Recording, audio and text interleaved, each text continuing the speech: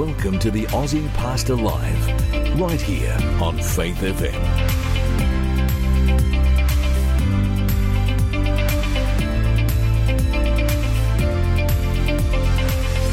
G'day. My name's Lloyd Grolleman. I'm the Aussie Pastor. Welcome to the program today on a really hot summer well, it seems like summer, but it's spring afternoon here in Sydney and it's about 155 degrees outside. Welcome, Hunty. Hey, g'day, mate. My listeners, good to have you on board. Glad to have you here today. How are you going? Oh, it's hot, mate. So hot. It's pretty good in here, though. It's nice in here. This studio, you wouldn't know, it's a hot day outside, air conditioning's on. True. Thanking the Lord for that. Hey, yes. You had a great morning, caught up with... I had a wonderful morning. Caught up with your boy this morning, your son, that you haven't seen for a few years. I haven't seen him since January last year. Your family's all over the place, aren't they? Yeah, for sure. I don't know whether I'm allowed to say this, but his son's a pilot and a really good one too, for one of the commercial airlines. Over in the US. Yes. Very proud of him, I'm guessing. I am very proud of him. Not far from getting married. In fact, you might be going to the US shortly. I've just booked a ticket to his wedding in February. So how are we going to do the program when you're over there? Long distance. Oh, I bet we do not. There's no way you're going to try that stunt from the US. Well, if you come to the studio, we'll be fine. If I came to the studio... This studio here. Man, I don't even know how to turn things on here, man. How would that work? I'll give you a quick lesson. Well, we're glad you're here today, and we hope the Lord blesses you. Hunty, I reckon we'll start with prayer today. And the reason I'm saying that is, man, have we been having troubles? Oh. Nobody knows the troubles we've had. With equipment and software. Oh. You know, on 2GB today at 12 o'clock, Deb Knight came on at 12 o'clock, and her microphone, it took them 10 minutes to get her mic going on 2GB today. Yeah, and they're one of the best. Yeah. Actually, I think I heard very sad that she's lost a gig. She's actually chosen to look after her children, and she's moved herself from the afternoon show to the evening show. Okay. Yeah. Well, is that true? Or? Well, the rumour mill. Well, I heard that from her own mouth today with Ray Hadley. Oh, okay. But yeah, she's. I read in the paper the other day that her ratings had gone from 11 to 6, and I don't even know. Hey, man, I'm glad we don't have ratings. Yeah, no, right. That'd be a mirror we don't want to stare into. Actually, we do stare into the mirror pretty regularly, and it's quite brutal because when we're online, and we if you go to AussiePastor.com, that's our Facebook, that's our YouTube. No, not our YouTube. That's our website. That's our website. Yeah. If you go to AussiePastor YouTube or Facebook especially, we can tell how we go. Yep. And we can see how long people listen for. We can see the drop-off. We can see the retention rate. It's very brutal. Some of our videos have 1 million views, and some of them, mate, you could use less than 100. Yeah. Well, a lot of it's got to... For me, it's not much how many views we got, as whether they stay or not. True. And the retention rate... Fantastic. It's fantastic. Somewhere around 30%. What's right to the end. We love that. Which is and usually it's 3% on those social media platforms. I would actually call that a straight out miracle. I agree. We've got no time. Pray, Hunty. I've got some things to say here. Heavenly Father, Lord, we come humbly again before you this afternoon with one thing in mind, Lord, that you bless all of our listeners, Lord. We especially pray for those poor people in the Middle East and in Ukraine and Russia who are just totally being bombarded by war. Lord, we know that this is so horrible, and we pray, Lord, you'll bless everyone as you can, Lord. But especially this afternoon, Lord, bless our listeners, I pray in your precious name, Jesus. Amen. This day, 14th of November, live in Sydney, 318th day of the year, 47 left, which means about 40 until Christmas. 332 BC on this day, November 14, Alexander the Great crowned king of Egypt. That was a big deal, actually. He didn't live long after that, conquered the world, couldn't conquer himself, died at 33 years of age. 1732, Louis Timothy, I found this interesting, became the first paid librarian in American history. Did you know I was going to be a librarian when I was a kid, Hunty? You were going to be a librarian? Man, I love books. I read books all the time. Oh, my goodness. I was going to be a librarian. I don't know what happened to that dream. Whoa. I think I found out you had to do mathematics, and I was never any good at that. Because, you know, the Dewey system and all that sort of stuff that we used to use. The Dewey system, yes. Yeah, heavily based in mathematics. I was a goner. 1770, on November 14, James Bruce discovers the source of the River Nile, way up in north of Africa there somewhere. Nice. 1851, Moby Dick. Do you know what that is? I don't know. Is that a story? It is. Yeah. It's a novel. Yep. It was first published by Herman Melville on this day. It's a big one. 1922, the BBC began broadcasting in the UK on this day. Long time ago. It's 101 years ago. Radio's been in the UK. Nice. I like this one, 1960, Ruby Bridges. Does that ring a bell? No. Because the name rang a bell when I read this and was discovering it, but I couldn't remember too much.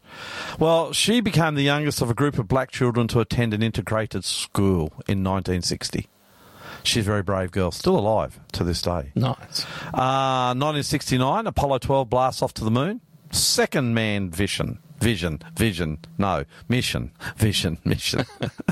I hear they're going to go to the moon again shortly, Hunty. Cool. Seriously, manned mission to the moon by America. 2002, Nancy Pelosi became the first woman to lead the GOP or the Democrat. She's a Democrat in the House of Reps. That's hard to believe, isn't it?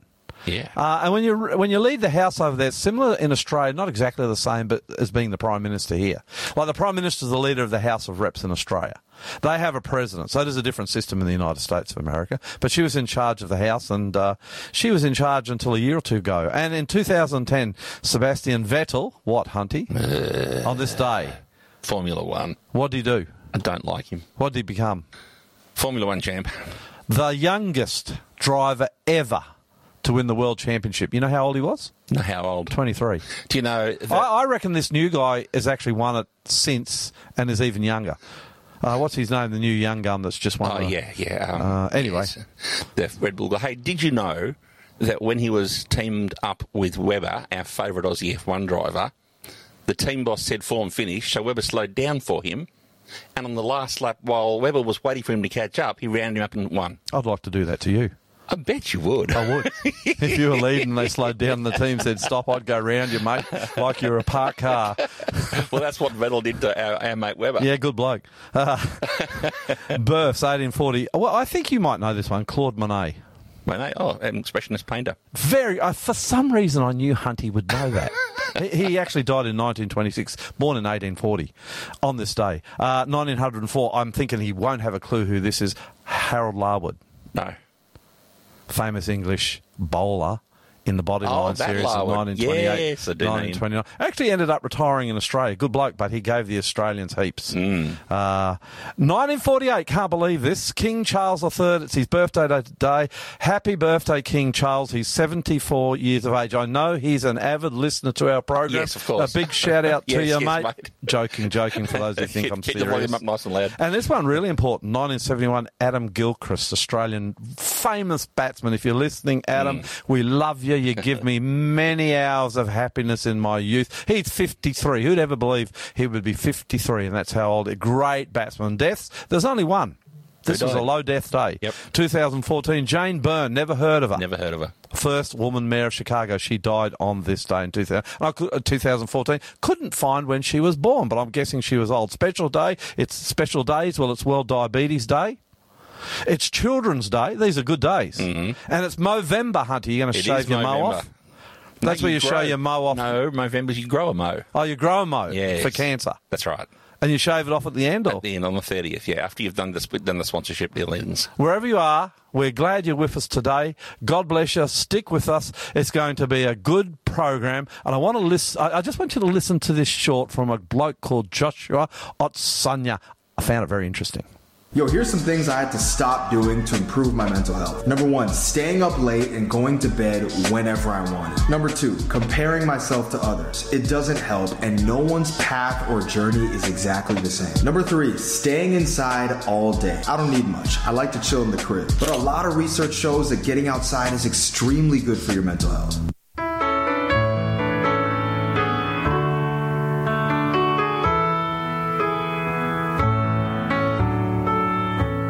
Above all powers, above all kings, above all nature and all created things, above all wisdom and all the ways of man,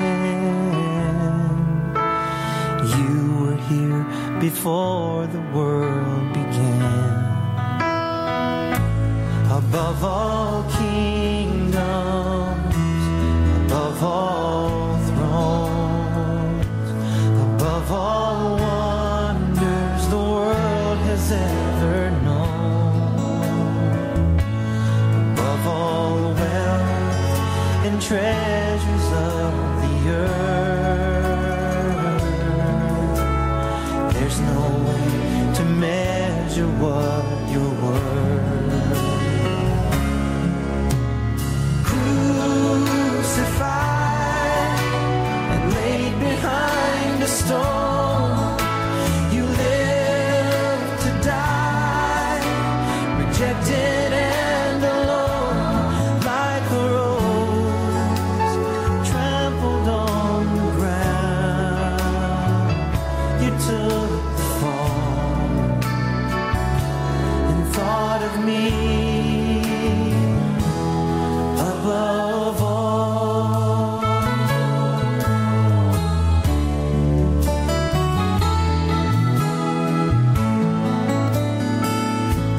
Above all powers, above all kings, above all nature and all created things, above all wisdom and all the ways of man. You were here before the world began.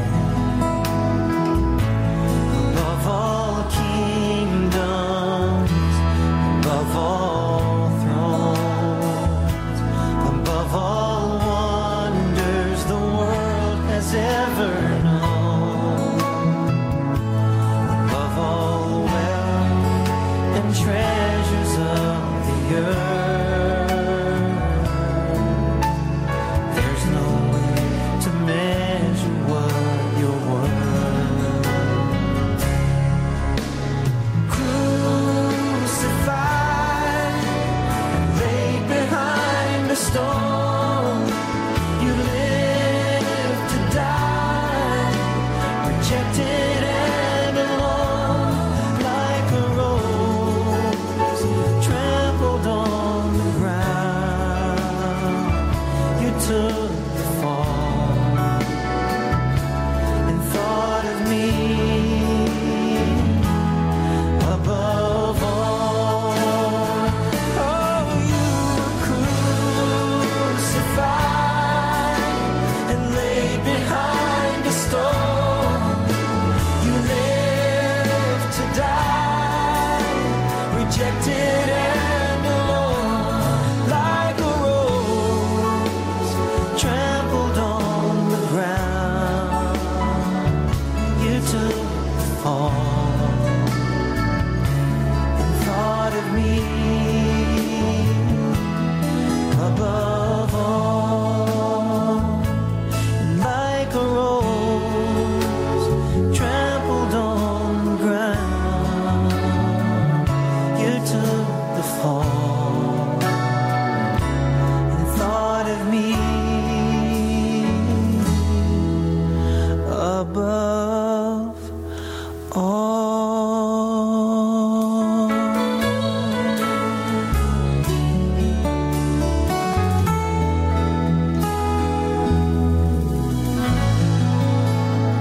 That's Lenny LeBlanc, Above All, one of the really nice songs we sing at church all the time.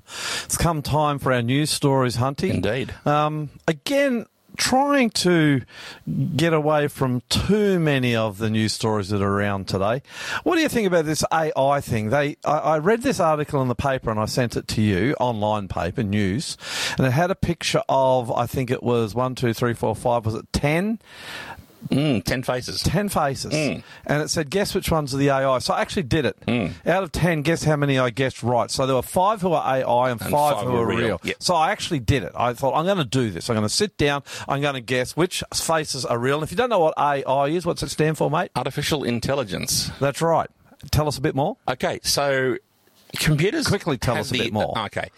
Artificial intelligence is when computers can learn from their mistakes and learn from things around them. So if you say, this is a car, and you show the computer a picture of a car, it can then see everything else in the world and go, oh, that looks like a car, therefore it's a car. And it's getting smarter and smarter, and it's teaching itself. They're now at the point where you can say, draw me a picture of a human being, and give them brown eyes. Can you say, draw me a picture of Lloyd? Yes. Well, some sites you can say that, and you have to send a photo of you in, but it'll draw a picture. You can say, draw me a picture on top of the Eiffel Tower. Will there ever come a time where it can say, draw me a picture of Andrew Hunt down in Antarctic at Scott McMurdo Base? It'll do it? It's already way past that, because basically what the AI computers are doing is looking at millions and millions and millions of faces of people on Earth and just copying them. That's why you couldn't pick any of those 10 faces for either real or AI. So, Hunty, guess how many I picked? How many did you get? 2. Right. I got 20% right. I was sure I had it because I'm looking at the expression in their eyes and stuff. Yep. 2 out of 10, which Yep. I thought was pretty miserable. Yep.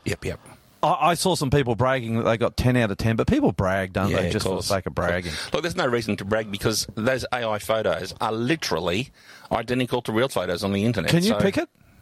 I used to be able to, but they've got so good now with the eyes and expressions and the hair that I can't pick it. Is it dangerous? It's going to be very dangerous for us because you imagine if Donald Trump comes on the TV and says, World War III's broken out, it'll be War of the Worlds all over again. Who's going to know if it's AI or if it's real? That worries me a little bit. Me because too. someone could. Me too. Someone could.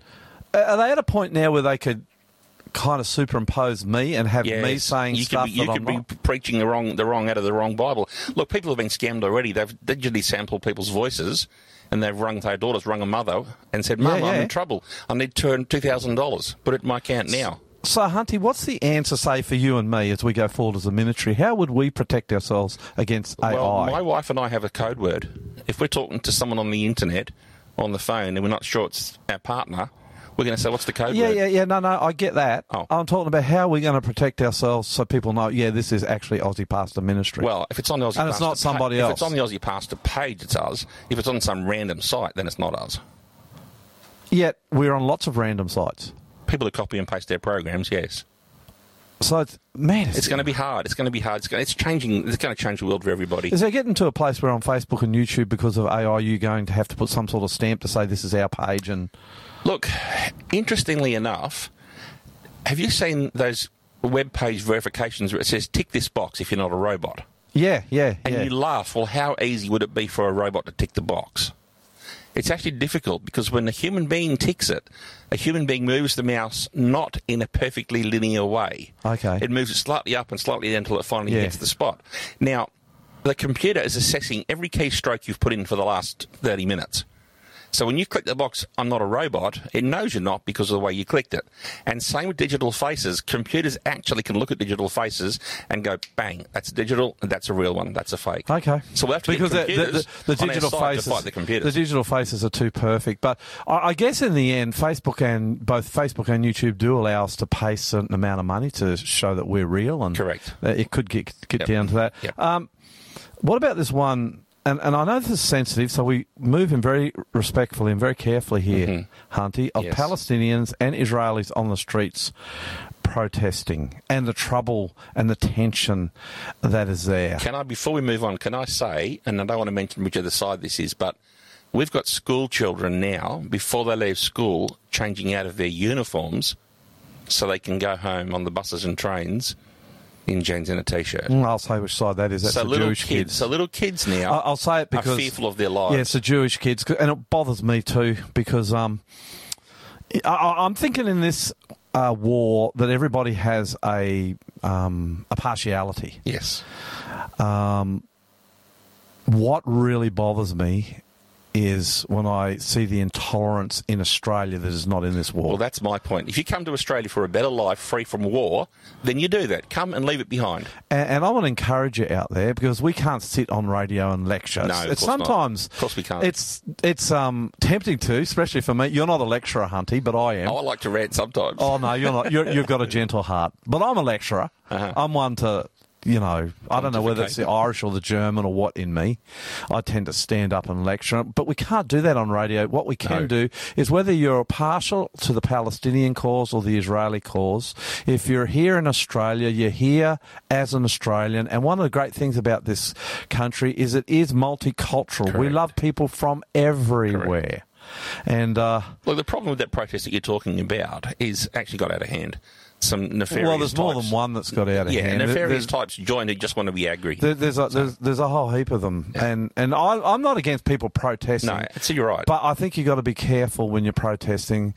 You know, there is this old saying: you got to walk in the shoes of the moccasins of an Indian to know what the Indian went through. An old Indian saying from North America. And I think if you're in the Palestinian cause, walk in the moccasins of the Jews for a little bit, and vice versa. Wait there.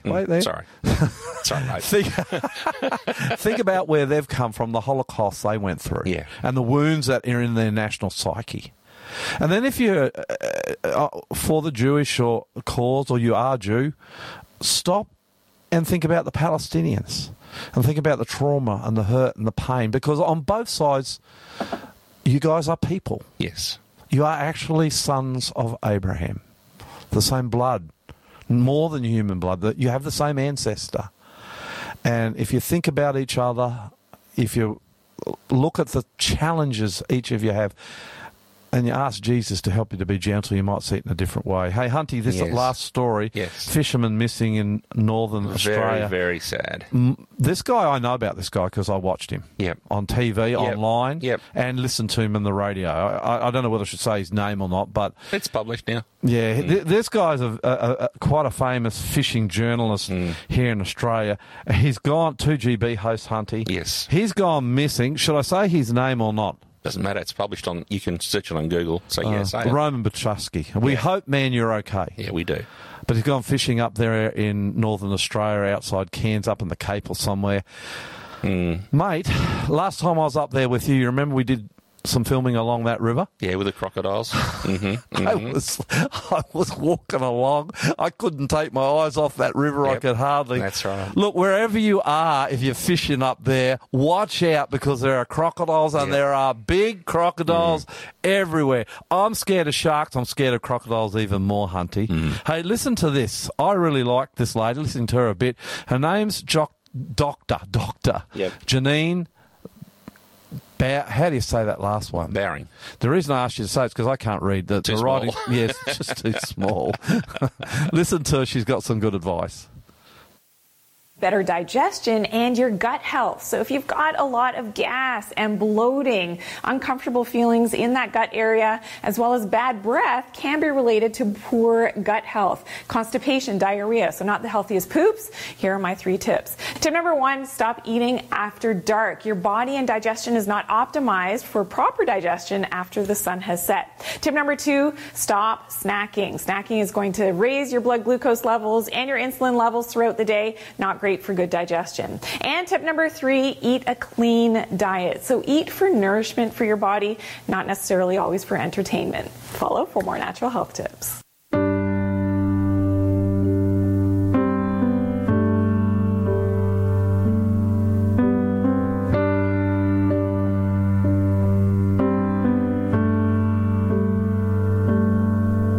Amazing grace, how sweet the sound that saved a wretch like me.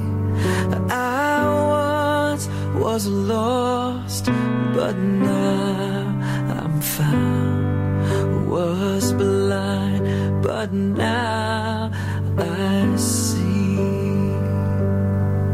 'Twas grace that taught my heart to fear, and grace my fears relieved.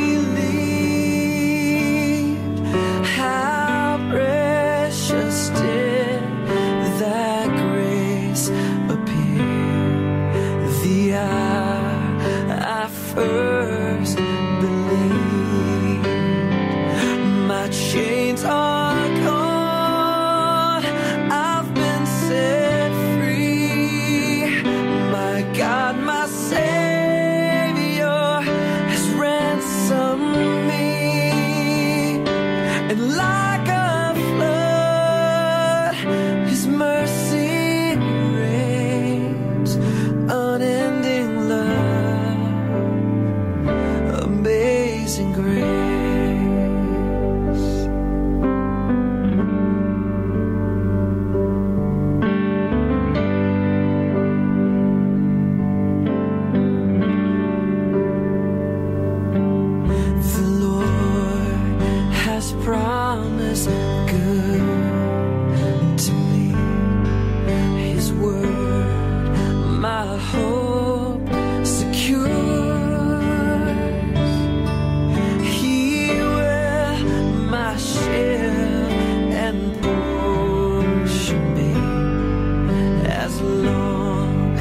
as life endures.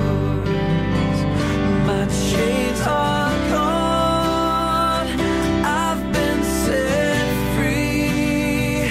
My God, my Savior has ransomed me. And like a flood, His mercy reigns. Unending love, amazing grace. My chains are gone, I've been set free. My God, my Savior has ransomed me. And like a flood, His mercy reigns. Unending love, amazing grace.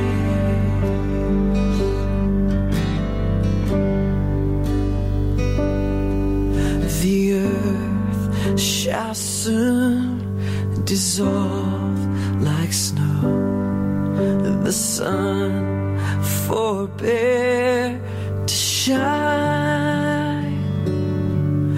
But God, who called me here below, will be forever mine. Will be forever mine. You are forever mine. Oh, I have no idea who sang that song because I've lost my list. Oh, okay. Do you, Hunty? Chris Tomlin. Yeah, of course, it's a Chris Tomlin song. Want to welcome Robbie to the program today. Welcome, Robbie. Hey guys, can you hear me all right? Yeah. Perfectly. Can you hear us okay?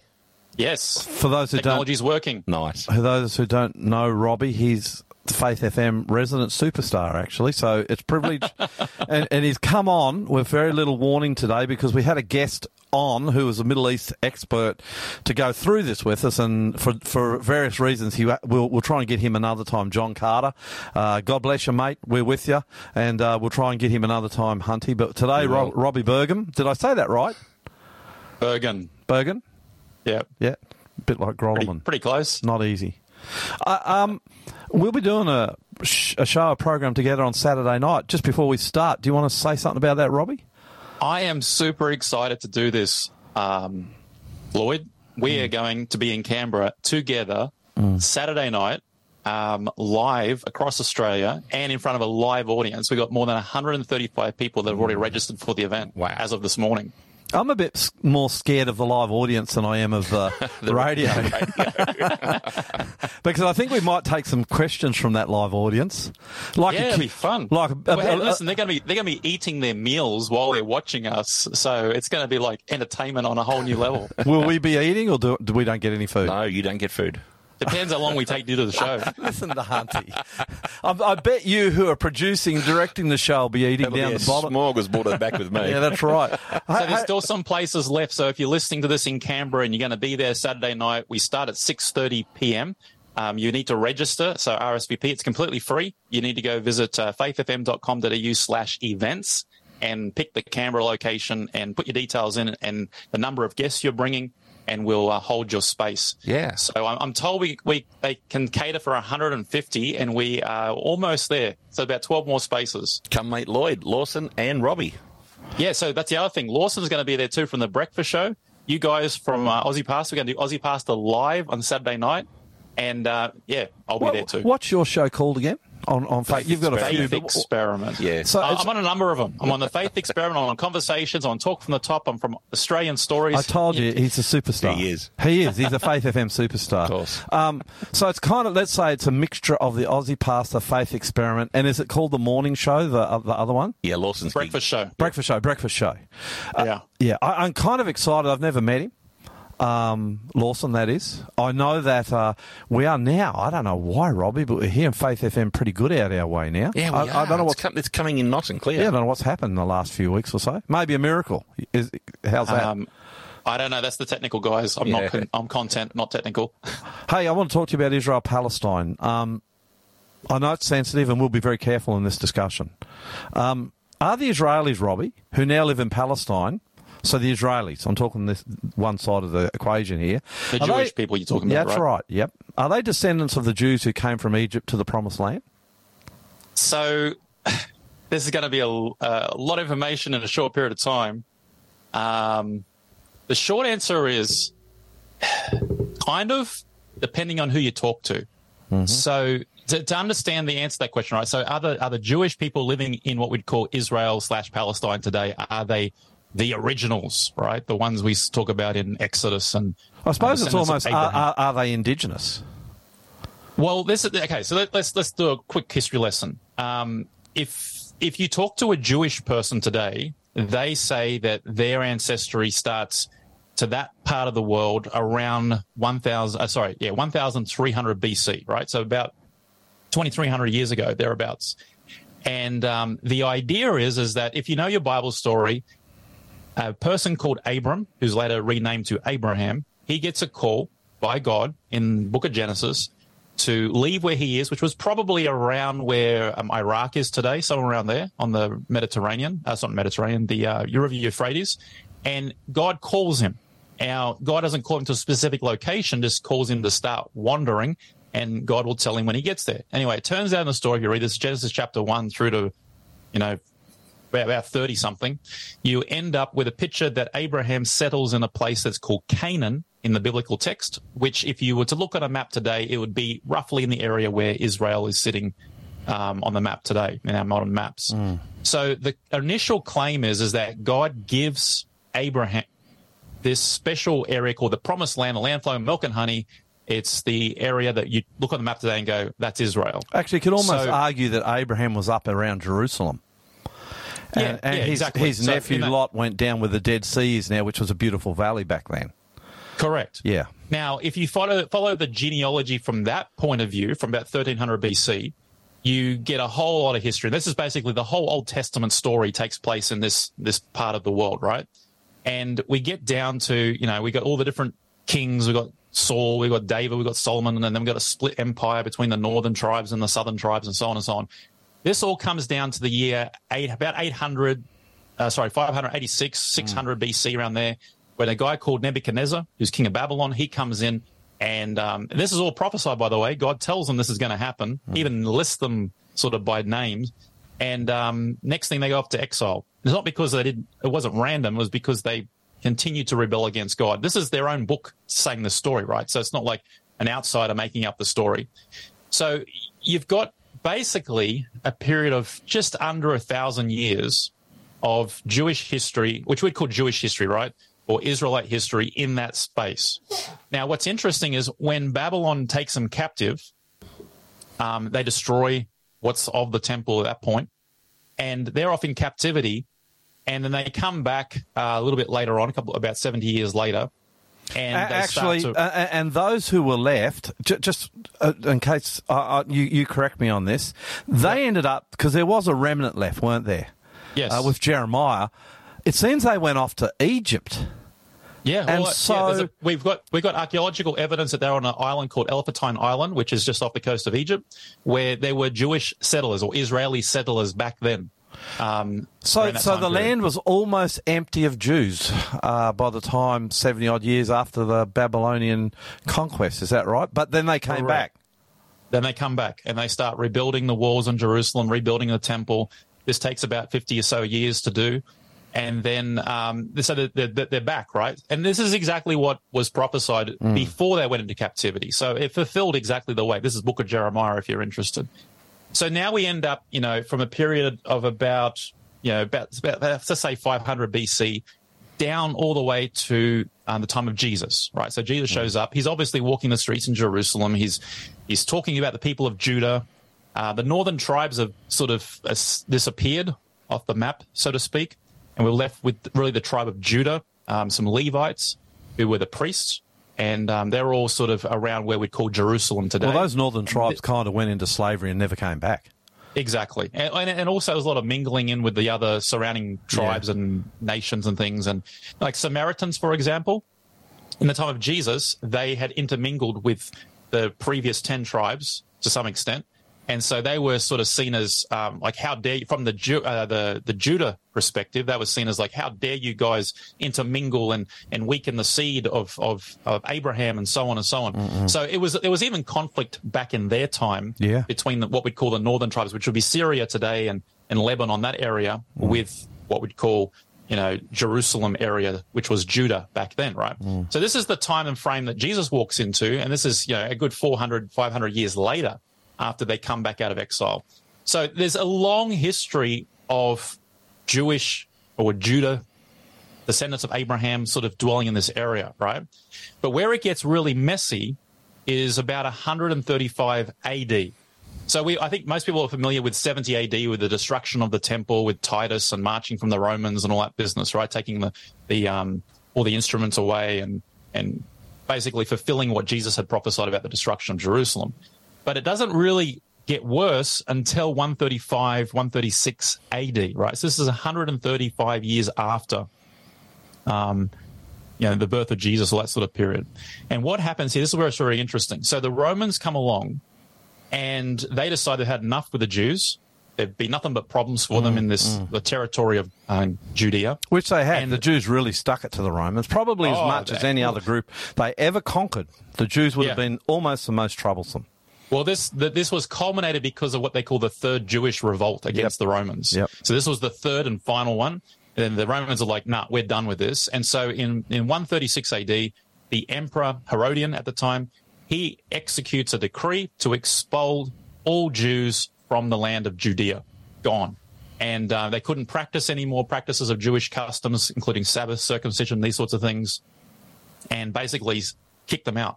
And so from that point, and they also renamed the capital. They renamed Jerusalem. The Romans renamed it to Aurelia Capitolia or something like that. My Latin's not a bit rusty. So at that point, we really have limited what we'd call Jewish people living in that part of the world. They've been expelled. And the funny thing is, right, and it's not really funny in a funny way, but it's an interesting way, is that Jesus prophesies this in Luke 21. Yeah, he does. Verse 24. He's talking about the destruction of Jerusalem and then the destruction of the Jewish nation. He says they will fall by the sword. They'll be taken prisoners to all nations. They're dispersed. And he says Jerusalem will be trampled by the Gentiles until the time of Gentiles is fulfilled. So from a prophetic perspective, as Christians, we see 136, 135 AD with this Roman decree as the fulfillment of Jesus's prediction that he made, almost 100 and something years before, of the idea that the Jews have rejected Jesus and rejected him as Messiah, and therefore they will suffer not the consequences, but the consequences of being dispersed amongst all the nations, which is not dissimilar to the same sort of fate that they faced in the Old Testament. Every time they rejected God and his promises and his advancements, they would be dispelled into the surrounding tribes that have troubles. I mean, this is the whole period of the Judges. There's cycles of this. The judges they'd rise up, they'd try and bring back revival, they would reject it, they'd go into captivity, they'd cry out, they'd come back. And so the cycle keeps happening. So when they got dispersed, though, and they did, what they call it, there's a word for it, the dysphoria. Dysphoria, yes. Yeah. When they got dispersed, they never lost their Jewishness, though, did they? Wherever they went, they seemed to hang on to that. Correct. So it's not like when we disperse as nations, I come from Britain and Ireland and Germany and Switzerland and all over Europe. My families have come to make who I am today. We don't really hold on to our culture, our ways, our religions. But they did. Correct? They did. Yeah. Correct. So to cut this story short, because I want to ask you about the Palestinians, and then we're going to have a song and we're going to come back and look at some of the really weightier questions. They kept their Jewishness, correct? And so these people who have come back to Israel, two questions. Have there always been Jews in Israel, though? Was there always a remnant? That's the first one. And the second one, those who've come back are probably then descendants of those original Jews from the times of the Romans. So first question, was there a remnant? And then the second one, are the ones who've come back the real deal? The answer to the first question is probably. I mean, there is archaeological evidence that there's always been there's pottery, for example. There's buildings, there's structures that have shown that there's a remnant for sure. Like the definition of remnant is very, very few. The reason I say that is a nation. There's pretty big evidence in the days of the Crusades. I mean, it's inarguable, however you say that. Yeah. That there were Jews in Jerusalem when the Crusaders were there, and that's 1,000 years after Christ. Yeah, for sure. So they're there. There's no doubt they're there. I don't think it was the scale that we see now, but definitely there's been a presence, right? So the second question, I think, was the ones that came back. So the ones that have come back, there's no doubt they have the Jewish customs, they have the Jewish language, they still speak the Hebrew, they have the Jewish religion. Yeah. They probably, would it be fair to say, are descendants of those original Jewish inhabitants. I know that we've probably got listeners that are into their conspiracy theories and things like that. Yep. And there's a big conspiracy theory that's been going around for decades that the Jews in Israel today are not authentic Jews. They're like European wannabe sort of thing that, saw an opportunity. Now, that may be partially true. I mean, how can you prove it or disprove it? Would DNA prove it? DNA tests these days? Well, they've done DNA tests and then, I mean, I've seen compelling evidence on both sides of the argument. Okay, yeah. I think the conclusion is that there has to be some lineage, right? I'm not saying all the tribes of Israel are reflected in the current Jews that migrated from Europe back into what we call the state of Israel today. I don't know if that's entirely true, but at the same time, I don't think you can just say, no, there's no descendancy at all. It's complete imposters and all this sort of stuff, which is what some of these conspiracies say. There's somewhere in between the truth, right? Somewhere in the middle is where the truth sits. But I think, like, culturally, for sure, there is evidence that the culture of the Judeans, which have become the Jews, which is now the Israelis, has been unbroken for centuries and millennia. And all over Europe, we've still got evidence. Even as far as China, there's evidence of Jewish communities being established. So I don't think you could say that it was all dissolved at some point, and what we've got now is an imposter lookalike sort of version.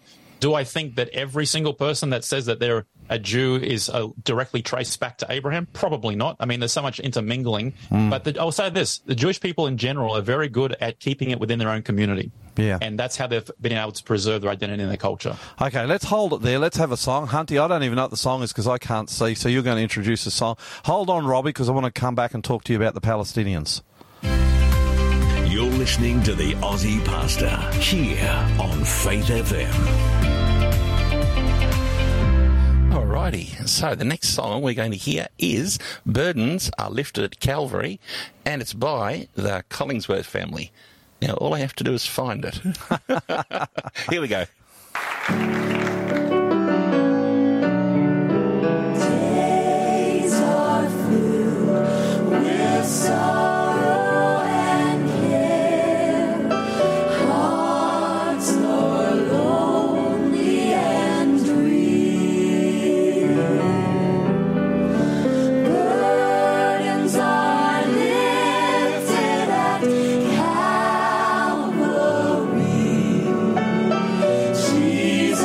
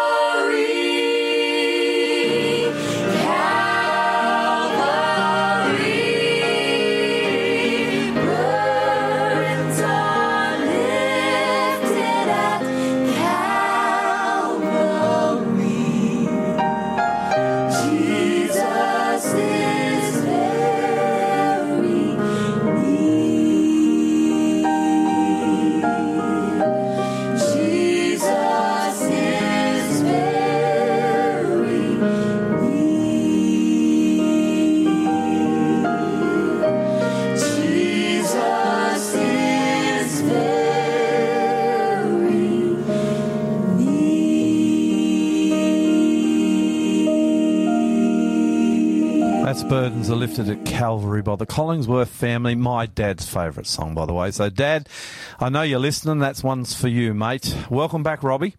Thank you. I think we've worked out that there is some sort of link between the Jews, modern-day Jews, and, at least back to the time of the Romans. Tenuous maybe in places, but it's there.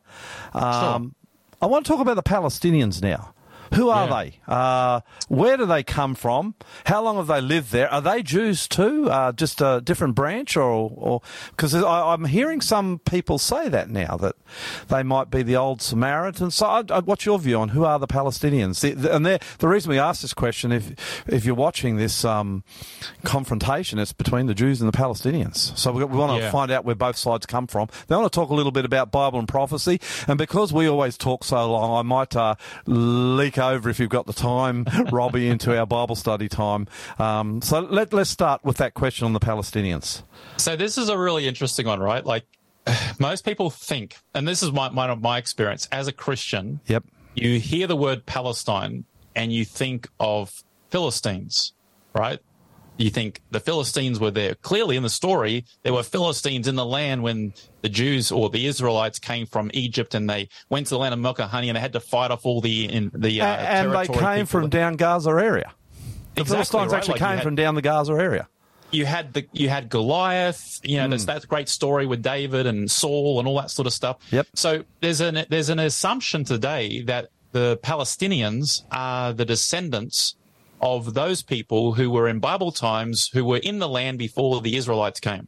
So therefore they have the claim, right? And that's some of the arguments that I hear from listeners. I've read it on social media and so on and so on. There's only a little bit of a problem with that, is that there is nothing to do with Palestinians and Philistines. There's no connection to those two things. Yeah. And this isn't just me speaking. By the way, I'll be very, very clear. I'm not pro-Israel in any of this conflict stuff, and I'm also not necessarily pro-Palestinian. I'm just a Christian that believes that Jesus is the only answer to any of these problems. Yeah, amen. Me too. And I'm interested in a sort of, as best as you can, a non-biased view of history, which is always a loaded statement. But let's start from that perspective. So what's interesting is that the idea of a Palestinian not being connected to a Philistine, even though they sound sort of somehow related, maybe they're root words or something, it's actually got nothing to do with one another. And let me give you a quick history of this, because it will explain where where Palestinians today, where they come from, right? So it turns out that the Philistines, so this is the David and Goliath Philistines, right? They were living in what we would call ancient Israel, so like the area of Israel, Jerusalem, all that area. They were living there around 1200 BC. Now, if you remember the previous segment, I said that God calls Abraham in 13 BC. So you got about 100 BC. years. Yeah, 1300. Yeah. You got about 100 years between Abraham being called and the whole Philistine stories taking place that we have in the Bible, right? So what is interesting is that the word Philistine is a Semitic word, which is the language of that area, right? Whether it's Israeli or Jewish or Hebrew or Arabic, it's sort of the root language, Semitic. And the word for Philistine, so not Palestine, but Philistine, the root word means the invader or the invaders. And what we know today from archaeology is that these invaders, these Philistines, were probably precursors to what we'd call the Greeks, that area. So they were coastal from Mediterranean, and they were invading all from basically coming from what we call Europe today into what we'd call the Middle East, right? So they were invading in. They're like the Vikings of the Middle East. Exactly. That's exactly what they were. Right. They were the Vikings of the Middle East. So they come in, they colonize, they rape, they pillage, basically Vikings in the Middle East, like you just said, right? When Israel, like the descendants out of Egypt, come into Canaan, they're fighting against these guys. These guys have invaded from the east, from what we call Mediterranean Europe. They've invaded into now the Promised Land, which is going to be the Promised Land. The Israelite descendants are coming out of Egypt, and they're coming in, and they're told, go wipe them out. Now, these people were vile, okay? And we know that from archaeology. They would kill their kids. They would sacrifice anybody and everybody, young virgins, the whole deal. Like what you think of paganism, that's what these guys were doing. Now, it turns out that the Jewish people, or the Israelite people, were told to basically wipe them out because their probation or their period of repenting had ended, so had passed, and God said, "Okay, time to take them out." But they didn't do it. You can read about this in the Chronicles and the Kings and Samuel. These stories, they didn't do what God had told them to do, and so there's traces that are left to live on till about 700 BC, when the king of Babylonia, he goes in and he wipes out the Philistines. So even the Babylonians, the precursors to Babylon and Nebuchadnezzar, the precursor to them, even they didn't like the Philistines. So they finished them off, right? So they ceased to exist. They ceased to exist. And today we have got zero evidence that there is any existence of what we call the Philistines to this day. Like, so they were literally made extinct. If the Palestinians aren't the Philistines, who are they? Okay, so here's where it gets interesting. The land of Palestine that we think of now, which is the term that used for Israel, wasn't used until 135 AD. So remember before we talked about how the Romans came in and they kicked out the Jews? When they kicked out the Jews in 135 AD, they named the area. So Judea, which is what was called Judea in Jesus' time, and for another 100 years after, that's called Judea, the province of Judea. They renamed that to the land of Palestine. That's right. So the first reference to Palestine we have as a territory is in 135 AD. Now, the reason why the Romans chose that word is because it was a reference to the enemies of Israel back in the BC period. And so this was an attempt. They were getting rid of the people, they were getting rid of the culture, and they were trying to get rid of the memory. The Romans were trying to erase the Israelites from history. So they renamed the city Jerusalem, they renamed the country, and this is where Palestine becomes the first time a country or region is named after the invaders of the Philistines, sort of thing, right? It's that idea. So now we've got Palestine. Now, Palestine, 135 AD, it continues to be used by every successive power, world power. It gets used by the Ottomans, it gets used by the British, the French, the Europeans, all the way down to 1929. So, as in last century, 1929, the British, they get control, or they join leagues with the French. I mean, this is messy history, but the French and the English come together and they take over from the Ottoman Empire, and they the British call it the British Mandate of the Palestinian Mandate that the British executed over the area. And they execute that from 1921 to 1948. Now, what's my point of all this?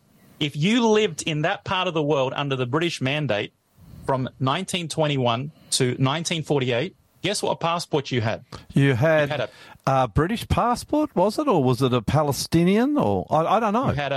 You had a Palestinian passport. Okay, so that would be Jews, Arabs, and everybody. And Christians, yeah, everyone. Yeah. So if you lived under the British Mandate, 1929, 1948, you had a Palestinian passport. Yep. Even I've seen a video. You can go Google it. You can see a video of the Prime Minister of Palestine. So this was during that period, 1921, 1948. It was a lady, Golda Meir, and she claimed, she said, I'm Palestinian. So what do you mean? She said, look at my passport, I've got a Palestinian passport. Exactly. Yep. So in that period, Palestinian just meant that you were from that country. You're from that area. That country or that area was what we would call historically Judea, or Jerusalem being the capital, right? And to be fair, it was a cooking pot of just about many different cultures and religions and nationalities. It really was an international sort of a place.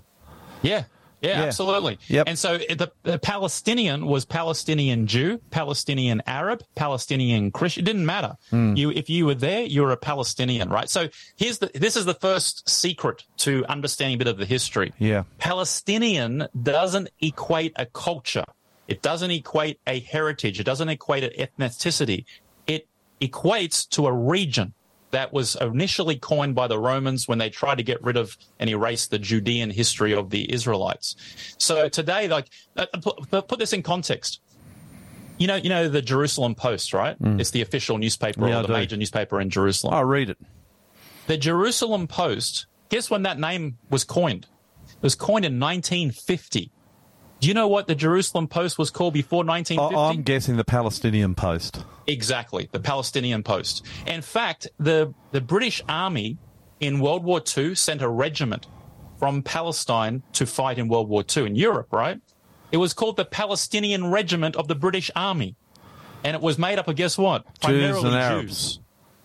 Did you say Jews and Arabs? There were Jews and Arabs, but it was primarily, I think it was about 80% of the regiment was Jewish and about 20% was Arab. But the point was that they were all Palestinian. So the question is, what changed? All right, so here's what changed. 1948, Israel gets its own state under the which was in some sense a result of the Holocaust, where Jews were crying from all over the world, give us our own land where we can be safe. Correct. I mean, because you remember, there was no, Spanish people can always connect back to Spain. Yeah. Chinese people can always connect back to China. But for a Jewish person, for that whole period of time, it says 135 AD, there is no homeland. Yeah. You're exiled. So World War II was really the culmination of pushing. And look, to be fair, there was a whole Zionist movement that was. Yeah, I was going to say we've got to be careful, because it is true Israel becomes a state in 1948, but there certainly was agitation between Jew and Arab before then. Yes, absolutely, and violent confrontation. It started to crank up pretty seriously before 1948. Yeah. So, leading up to 1948, there was a migration going in. I think I've read statistics where it went from 18% of that area was seen as Jewish versus Palestinian to those numbers being flipped in the case of a decade. And so, because there was a big push. And the more people that move there, the more we'll get our homeland, and the more Jewish it would become. Yeah. But it's 1940. Yeah, go. It's 1948 that there's a majority here now of people who identify as Israeli or Jewish descent. When I say Israeli, it's like the children of Israel. That's what we're getting that from. Yeah. And so 1948, they declare themselves an independent sort of state, which obviously was a loaded thing to do. And it takes 2 years until they start switching the term from Palestine back to Israel. And the reason for it initially, this is a description we read in history. It's not because of the Palestinian people that we think of today. It's because Palestine was a term given by the Romans to represent the erasing of the Israeli culture and civilization. So getting rid of Palestine from the name, the passports and all that, the newspaper, the regiment, all that stuff, was a step of showing that we're back. And we're back on the world stage, and it's all our conquerors have done in the past is now being undone. So that's where it starts getting really difficult now, because if you were living there and you were what we'd call a Palestinian Arab, now you feel like the coin's just flipped, and now you're being erased versus the inverse of that. So Palestinians, as I'm hearing you, are Arabs. Okay, so that's the point I just missed it. Yeah. So what happened between 135 AD when the Romans rename it to Palestine and 1948 when they rename Palestine to Israel? What happens in between there? Where do these people come from? Well, it basically starts 700 AD. So you got about 400 years, where it is 500 years after the Romans do their thing. You have this new religion come on the world stage called Islam. And about 700 AD, Islam it's primarily in Saudi Arabia on the peninsula. And the religion spreads. Muhammad dies by about 700 and something AD, but that doesn't stop the religion. The religion is just flourishing. And wherever they do, they have military campaigns. And once they conquer the different regions and tribes of the Arab-speaking world, because they were all pagan. I mean, you got to remember this. Arabs were pagan. They were multi-deities. They were just as bad as the Canaanites back in the old days. Yeah. So when Islam starts spreading, they are converting not just the political power that as they conquer it, they're also converting the religious ideology and culture to, guess what? To Islam. By force. It's important. Whereas Christianity spread through word of mouth and the joy of finding Christ, Islam did spread by force, and that's historical fact. Yeah, until, with Christianity, that's true until the Romans got involved with Christianity, and then we had the Crusades and stuff, which was just as dodgy as the... maybe more so. Maybe Yeah. more so, because And- the Crusades, and we could talk about that another time, but you've got a foreign, you've definitely got foreign armies invading indigenous cultures. Yep. There's no in the doubt name about of, that. in And the doing name of the terrible, church. and doing terrible things too to the Arabs. Horrible, horrific. Yeah, it was But horrendous. yes.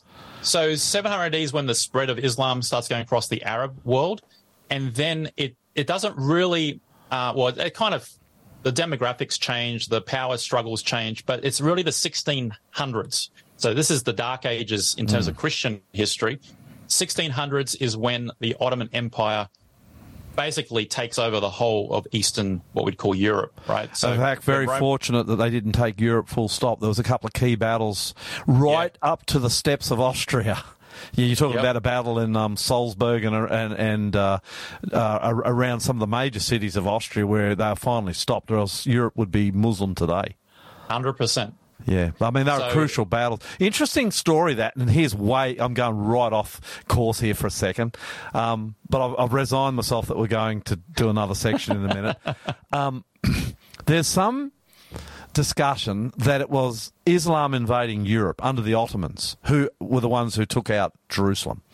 It was Islam invading Europe that gave the Protestant Reformation room to breathe, because the Catholic armies were forced to go and defend against Islam, where behind them was Protestantism growing up.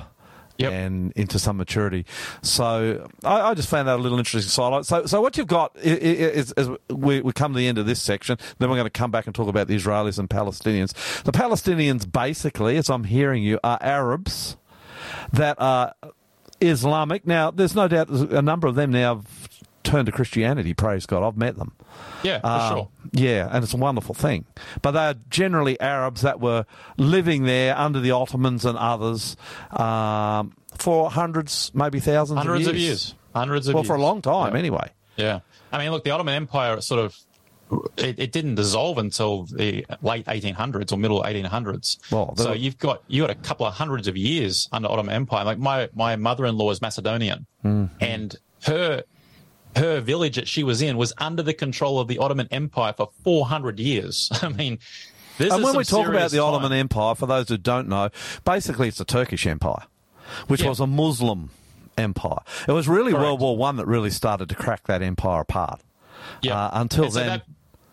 that brings us to how, like, so under the Ottoman Empire rule, is what we call Israel today, or Judea, that region, it's completely under control of Islam. And so, as you can imagine, as Arabs are free to go here or there, anywhere under the Ottoman Empire, we have Arabs, we have Islamic beliefs being held there. Now, that's not changed. The dynamics there aren't changed until World War I, when the British and the French get together to basically bring down the last remnants of the Ottoman Empire. Well, let's hold there, and we're going to come back and talk about the Palestinians and the Israelis together. This is a good song. Come Listening to the Aussie Master here on Faith FM. Hunty, I know you can hear me out there. Yes, well, he cannot help himself. Well, you need to follow the run sheet. There is no sting in the rung sheet. There is on the run sheet. I'm waiting for him to strike back. Come Christians, join us. Great Reason song. we put this song in, because it's just, I'm trying to choose songs the last month or two that we sing in church. Yeah. We don't sing this one a whole lot, but when we ever have a grand occasion, we sing this one. Grand, glorious hymn. Thanks, Hunty. Amen.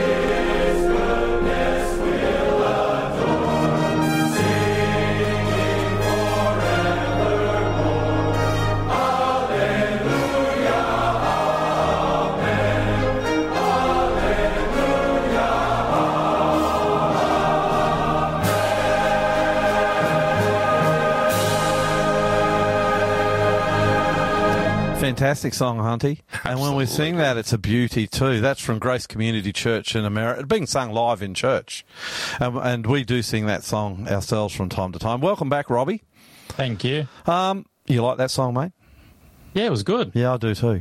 It's one of those stirring songs. When you're singing it, and you're in church and it's a big crowd, puts the hair on the back of your neck up. Hey, I definitely want to get through in the next 12 minutes these next 4 questions, so we're going to have to boot it pretty fast. As I understand it, you've got so you've got the land of Palestine, the land of Israel, which is made up of Palestinians. Mostly they have an Arab background who are Islamic, and you've got Jewish people who are primarily either secular or belonging to the religion of Israel. How would you... Judaism. You'd call it Judaism. And there's a scale to that too, right? There's the secular version to through the Orthodox. I was about to say a lot of Israel is actually quite secular. Yeah. They're very Western, very much like us, some of them. Although when I was there, I did recognise the fact that they still are quite different than us too. Do you reckon the fact that these two groups came into the land, does one group have a right to it more than another? It depends who you're going to talk to, I guess. From my perspective, it seems like the oldest, and again, I'm not pro-Israeli at all, but if you're arguing purely from the Bible perspective, then you'd say that, well, Israel's got the claim to the land, right? But then equally you can argue, well, it wasn't a God that sent you out because you missed all the boxes, sort of thing. So you could argue from that side, from a Jewish perspective. From a like what we call Palestinian side, like the Arab Palestinian, it's more difficult to argue it, other than the fact that they've been there for hundreds of years since the Islamic, which is an argument in itself, and a pretty powerful one, actually. For sure. I mean, I'll tell you why. Because we're Australians. Yeah, we've been here for hundreds of years. Some of us. I mean, I got ancestors that go back to almost the First Fleet, Irish. I own a farm. I'm Australian. My grandfather went up and fought for Australia on the Kokoda track, lost most of his mates, and his life was ruined. Right. I'm Australian. I am Australian, Australian blood. The red dust of this country runs in my veins. And you can argue that whether you're a Jewish person in Israel or whether you're an Arab, Palestinian, if you've got hundreds of years of ancestry there. And they seem to all have, in one way or another, then they do belong to that land. And I'm talking about sharing the land now.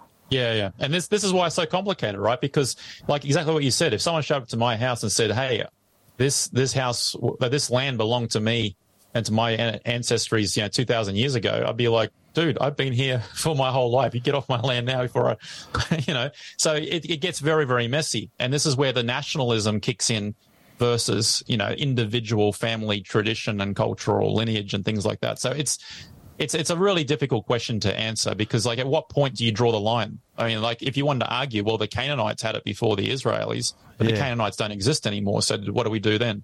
I think who's the victor? The Indigenous argument, and I can get into trouble, this might be the last time I'm on Faith FM saying this. The Indigenous argument, I reckon, generally is a false argument, and it's non-biblical, and I'll tell you why. Because I believe God made human beings indigenous to the planet. Yep. We're all indigenous to the planet. We're made up of the very substance of this planet. Do you know what I mean? Yes. When we get to heaven one day, and I believe there probably is other races around the universe, we will be seen as indigenous to the human beings, to Earth. Yeah. It is our planet. We all belong here. There is not one group that belongs to the planet more than any other. So that this being said, and I want to qualify this question: is this a clash between two great religions, Judaism and Islam? And I say that because from the Jewish side, I see a fear there. It's a latent, deep fear that if Israel was to become a land of whatever you want to call it, Palestine or Israel, which involved both Jews and Arabs, I think they have this fear that they would be overrun, that they would be massacred again, because Islam, I'm not saying this is what would happen, but they have this perception that Islam would have no tolerance for them. And so it seems like they feel like they've got no choice but to keep Israel Jewish. And then you've got the Palestinians saying, well, hey, we've been here for hundreds of years. These are our farms. These are our olive groves. These are our villages. We deserve a part of this, or we deserve to actually own it. And you've got extreme Palestinian movements like Hamas, which I think are a clear and present danger to Israelis. So is this unworkable? Is it a clash of ideologies, of religions, in your view, that just cannot be solved on this earth? The short answer is I agree with you. I think it is something that's not going to be solved. But let me explain why, because I think if you put yourself, like I talk to a lot to Jewish people, and I've got a few Israeli like Arab people that side with the against the Israelis with the Palestinians, obviously. Mm-hmm. And what I get a sense of is, from a Jewish perspective, like a modern day Jewish perspective, they have got major dilemmas in the fundamentals of their faith. Their faith is based on the geography, and their geography, the center of that geography is the Temple Mount and the temple. And for them, it is fundamentally important, if they want to see a Messiah come and see, the rest of their story wrapped up. See, from a Christian perspective, we don't really care. I mean, there are some evangelical Christians that do care. Maybe we can talk about that another time. But from a Christian perspective, a biblical Christian perspective, we don't really see, that there's a need for the territory. Why can't you just live together and love one another? That stuff. Yeah. But that's not how they're thinking. They're thinking of, no, you guys have invaded our territory, meaning the Arab Muslims. Yep. You guys built a mosque on our holy mountain where our temple is. But deeply offensive for them. Yeah, deeply offensive for a traditional Jew. Yeah, and so from their perspective, it's not about trying to find a midway. Now, there are secular Jews who don't have as passionate a view, and they're all about tolerance and let's just get along with one another. But if you are, Orthodox Jew, you want to see that dome removed, the temple rebuilt, the services instituted, and Messiah to come. That's what you want to see. From an Islamic perspective, they're like, no, dude, we've lived here for 400 years, and you try and find reasons to justify why your claim is better than your claim, and back and forth. So the thing is, they're not ever going to think the way a follower of Jesus thinks today. Follower of Jesus thinks of, well, how can we just all live in harmony and peace with one another? Actually, you could argue they're not going to think like a general Westerner. They're not going to think like that. They're not going to think like that. And in fact, if you watch when Hamas did their thing into Israel a couple of weeks back now, they interviewed some of the Palestinians, right, who were, and again, it's a minority. It could be a minority. I don't know. I'm not there. But when they tortured and raped and murdered that German girl who turned out to be not even living there, horrifying. The people on the street were celebrating the death of this person because they thought she was Israeli, like from across the border. And the fact that can happen, and it's not like, hey, this is wrong, just shows you the level, and it's vice versa as well. I've seen videos equally of the Israelis, pistol whipping a Gaza Strip type dude who's trying to get on. It's horrible. But they're not thinking in the way that a Christian will be going, let's just try and find a solution that works. They're not thinking like that, because for them, it's ultimatums. When the Hamas guys were interviewed on SBS the other night, they're like, the way our enemy loves life, we love death. And their whole claim is about getting total domination of the territory. And to be honest, for the Zionist elements of the Israeli people, it's the same thing, but in reverse. They want to see total claim of the territory. So I don't see a solution to this unless they become followers of Jesus. That's the only way you're going to start seeing things more logically. So will this war end? Look, my take on it, and I could be completely wrong, but this is an observation, humble observation. I think this current take of the war that Israel has declared and what Hamas has done, all that stuff, I suspect that it will be a skirmish, that like all the previous skirmishes. I mean, look, you and I have lived long enough here in Australia to know that there's periods of every other night on the news for a good 6-7 months, you'll see nothing but suicide bombers and rockets being fired and all that stuff in Israel and Palestine, all that stuff. And then eventually disappears out of the media. Now, whether it stops as intense as it is on the ground is another story, but the West gives up on it and they move on to something else. The Olympics is coming, or the next sporting grand final, whatever it is. And then something else will happen, and then we'll come back into the media cycle. So we have these skirmishes. At some point, someone comes over and makes a truce, and then they have a bit of a ceasefire, and then something else will. I mean, in my short years on the planet, I can remember back as a kid in the 80s, every night was a suicide bomber across the Gaza Strip. And that all disappeared. And then it changed to rockets. And now it's what it is. I suspect the overarching conflict doesn't end. No. It's just the level of intensity. It just changes chapters and levels. Yeah. And I suspect the intensity will at some point go back down, but I don't think it's going to solve the problem. I don't think it's going to end with like, oh, we've got a deal. I mean, every US president has been trying to solve this problem since the formation of Israel in 1948. So I don't like their chances on this time around. Yeah, me either. I actually think, like you said, if you go into Israel today, Jerusalem, and I've seen this myself, that the answer is Jesus, and people will say, but it truly is, because, and I've said this a couple of times on this program, as you look at what's going on, you've got Israelis and Palestinians tearing each other apart out there in battle, and these are fierce battles. I mean, they're to the death. It almost seems like on both sides it's take no prisoners, we'll fight to the death. But at the very same time that is happening, you've got Jewish people and Palestinians who accepted the Jewish Messiah, Jesus Christ, worshipping together in Jerusalem and around Israel and in the West Bank, worshipping together the God-man, Jesus Christ. And you can see it. I've challenged our listeners. You can go online. You can go onto YouTube. You can put Jewish and Arab worshippers worshipping together. They're mostly worshipping on the Sabbath. Did you know that, mate? Yeah. The Sabbath. The Quran teaches that. Yeah. The Quran teaches to keep the Sabbath, the seventh day. Well, the Quran and the Torah. Yeah. Teaching the Sabbath. And they are worshipping together on the Sabbath. They are singing together. They're arm in arm together. They're eating together. These are Jews and Arab. And isn't it amazing that both sides, Islam does not accept Jesus as the Messiah. Judaism does not accept Jesus as the Messiah. And yet on both sides of this conflict, it's the Jewish Messiah who truly is the answer. And in all this darkness, right now, in all this darkness, there are pinpricks of light right through Israel, the West Bank, of Christians who love the Lord coming together and showing how it can be done. Hey, Robbie, thanks. Thanks, mate. Thank you. We could talk more and more. I think maybe before Christmas, if I can get you, I'm just going to get you back and we're going to talk a bit about the evangelical view on Israel, which is not the Adventist one, by the way. Correct. And I think that might be interesting in the context of the times we live in. Thanks a lot, mate. God bless you. No problem. Hey, see you on Saturday night. Yeah, for sure. Canberra. Hey, just before you go, there's a program on Saturday too, isn't there, that everybody's welcome to? Can you just tell us quickly about that? Oh, the dinner, you mean? No, aren't we meeting for a worship and everyone's welcome on Saturday morning somewhere? Oh, Saturday morning, yes. Yeah. Is that a part of the Faith FM thing, or is the Faith FM thing only at night?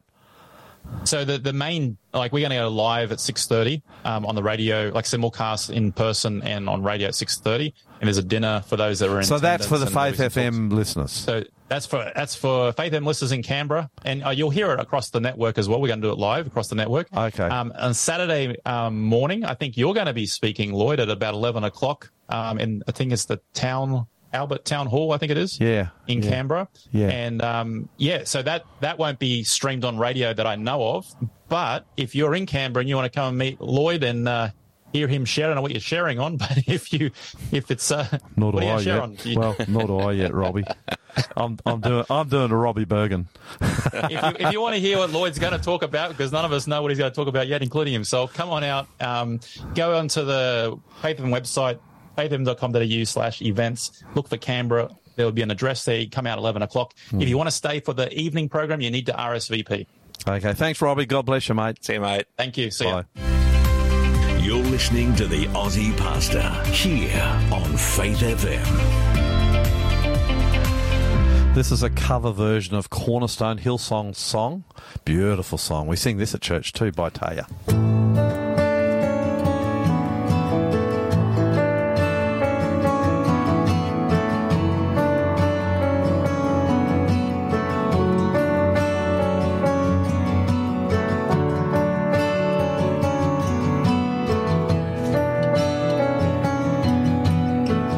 My hope is built on nothing less than Jesus' blood and righteousness. I dare not trust this sweetest frame, only trust in Jesus' name. Christ alone, cornerstone,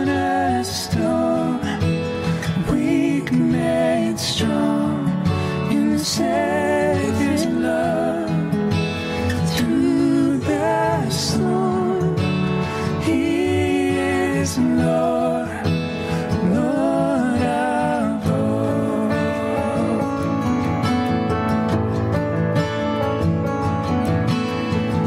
When darkness seems to hide His face, I rest on His unchanging grace. In every high and stormy gale, my anchor holds within the veil. My anchor holds within the veil. Christ alone, cornerstone, weak made strong in the Savior's love. Through the storm, He is Lord, Lord of all. And He is Lord,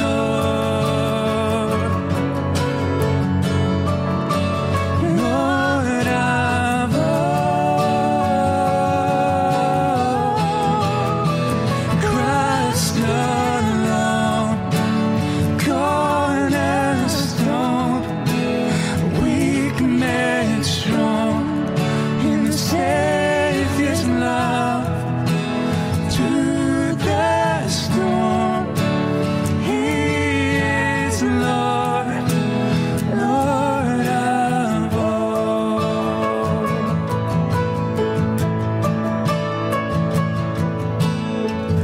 When He shall come with trumpet sound,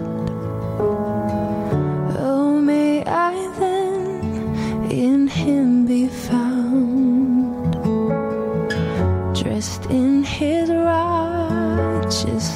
alone,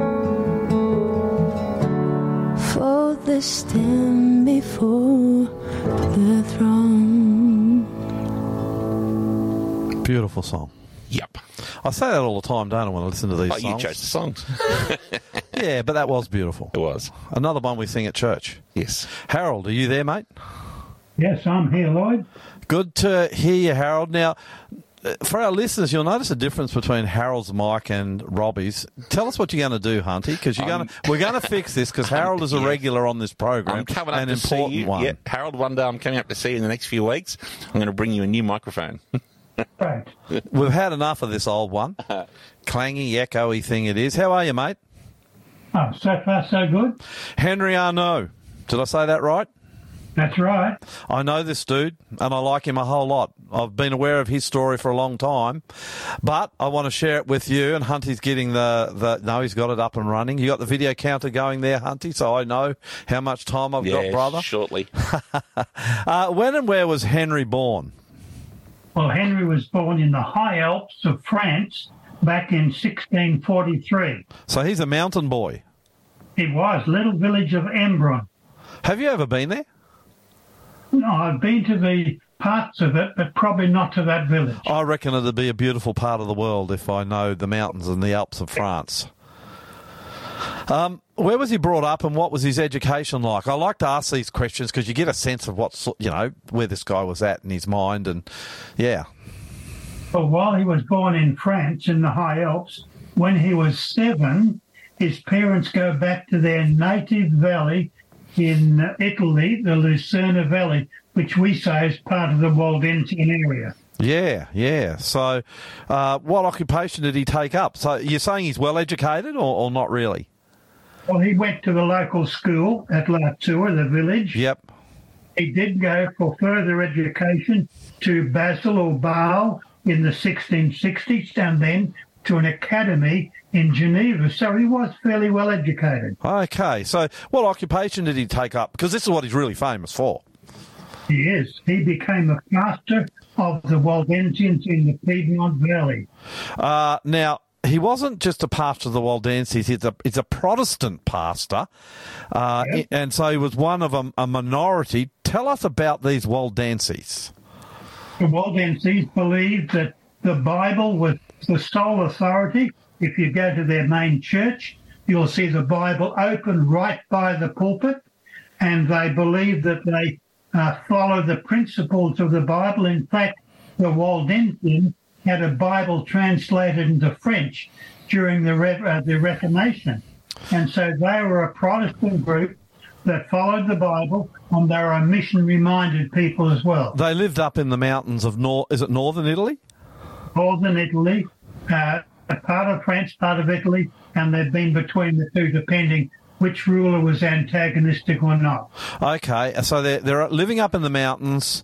They're Protestant. Were they a lot of people or not so many? What are we talking, thousands, hundreds of thousands?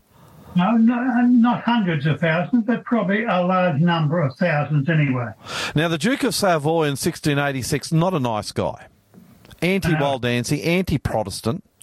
What did he do, and how did that impact this pastor, Henriano, who I happen to think, by the way, Harold, is one of the great pastors of the Protestant Reformation?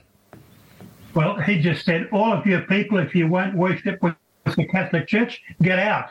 And he just cleared them out of all the valleys. They ended up having to flee to Switzerland primarily, is that correct? Correct. Henriano, he led about 3,000 of them over into Switzerland, where they took refuge. Switzerland kind of Protestant, kind of Catholic at that time? Was kinder, yes, much kinder. Yeah. Did the Waldenses try to return to their homelands? So they're banished from their valleys, they're banished from their farms, from their homes. Terrible thing to go through. Did they try to, well, I know that. Did they try to return? Yes. In fact, some brave Waldenses tried twice to get back, but they did not succeed. So there were a few attempts. Let's get back to our own place. So when they left, were their valleys and their homes taken over by people? Oh, yes. They would have been taken over by others. Yeah. So the Duke of Savoy, he's a nasty character, and he's causing them no end of trouble. How about the rest of Europe? Did they have any friends? What about the King of England? Well, when William of Orange in 1688 became the King of England, he was a Protestant from the Netherlands, and he'd already given some help and finance to these Waldensians in the past. And so they hoped that he would now help them again. Did he have any influence on the Duke of Savoy? Oh, a little, but not a lot. Yeah. I read a book called Brave Man to Battle. Do you know that book, Harold? Oh, I don't know that one. It's a great book, and it talks about... It's actually an Adventist book from Pacific Publishing. It talks about this story of Henriano, and it's called The Glorious Return or The Great Return. So in 1689, Henry's had enough. He's a pastor, but I think, am I going too far to say he's a warrior too? He decides to lead the people home, correct? Yes, he decided. He would have been then about 46 years old. He was the pastor. But they had to take their guns to get home. And he led 1,000 people from Switzerland, from Nyon. And I've been there where they stayed, across the lake and over the mountain. I'd love to walk in the summer, that journey that they took. I reckon it'd be quite moving. Although, let's face it, Hunty, I doubt you and I could walk it. I reckon Harold would. Yeah, he'd run up it. Harold would do it easy, but I reckon we'd struggle. How long did the return take? How long did the actual journey take? Well, I'd say it took about a whole year for them to get over the mountains. They would have to fight here, stop here, fight here, and then the winter would come where you don't go too far. A great big battle came in the middle of that. So the bottom line is 1,000 people, they're on the move. It's almost like the Exodus, the children of Israel leaving Egypt on the way to the Promised Land. It's not like a short journey. They have to fight their way across from battle to battle, from hostility to hostility. Did they make it eventually? Yes, they did. They finally get back to their own valleys, the Valley and Grosvenor, at a little place called the Sibbald above Bobbio Polici. I've been there. It's a great place where they finished their glorious return.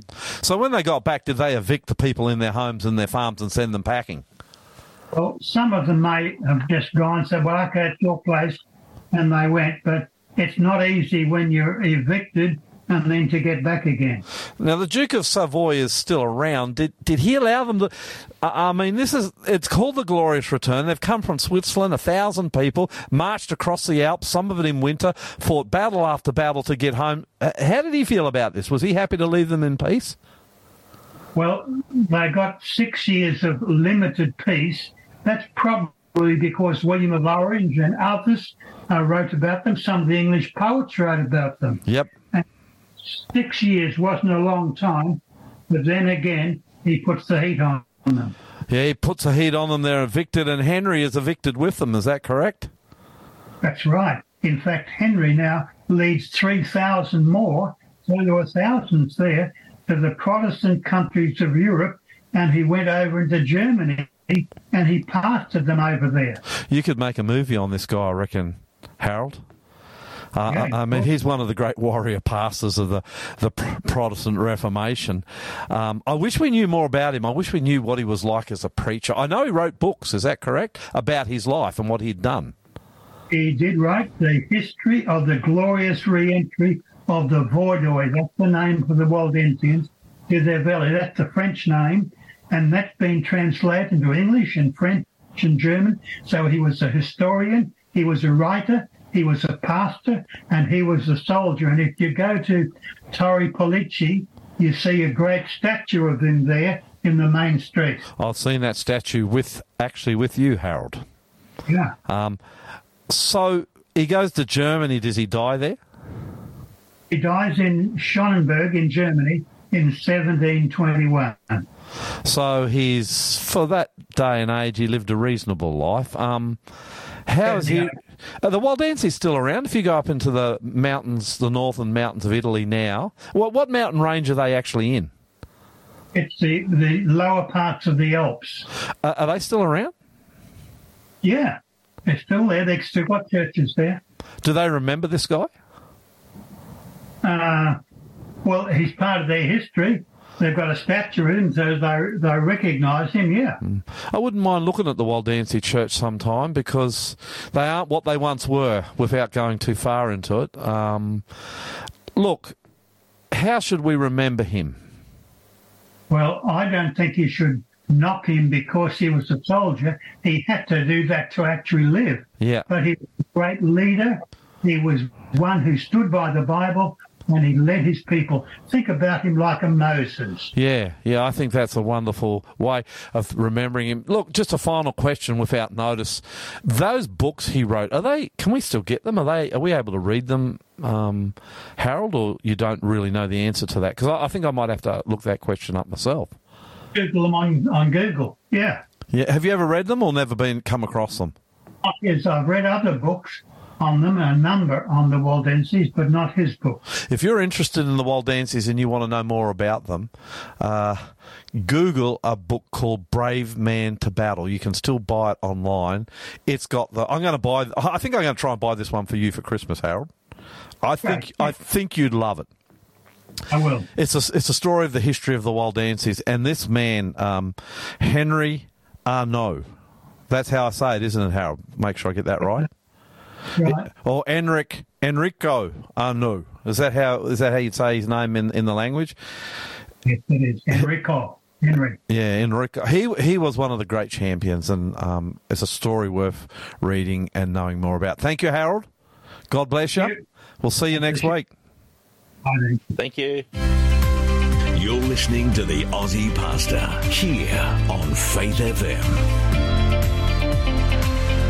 I love the story, Harold, Hunty, of the Waldenses. Have you ever had the chance to go up into the mountains? Yes, I've been very blessed. Okay, because if you hadn't, it's somewhere I'd like to take you. I know, right? And I'd like to go up there and I'd like to do some programs for our television and for our online media ministry, because, when you go up there, remember you go into the little cave, Hunty? Did you get into the cave? No, I didn't actually go into the cave. Well, Harold was the leader. I think it was snowing when I was there. Well, Harold is the leader. We went in the summer, and Harold's the leader of our tour group, and he led us up this narrow mountain path, and we finally made it to this cave. The reason this cave is important is because when the soldiers from Rome, the Catholic armies, would come up into these Vaudois valleys to destroy the Waldenses, sometimes they'd stay and fight, but often they were overwhelmed with numbers, and so they had these caves they'd hide in, Hunty. And we went up to this cave, and it's one of the caves they'd hide in. Yes. And to get into it, you know how claustrophobic I am? Yes. Although I don't reckon I'm as claustrophobic as you.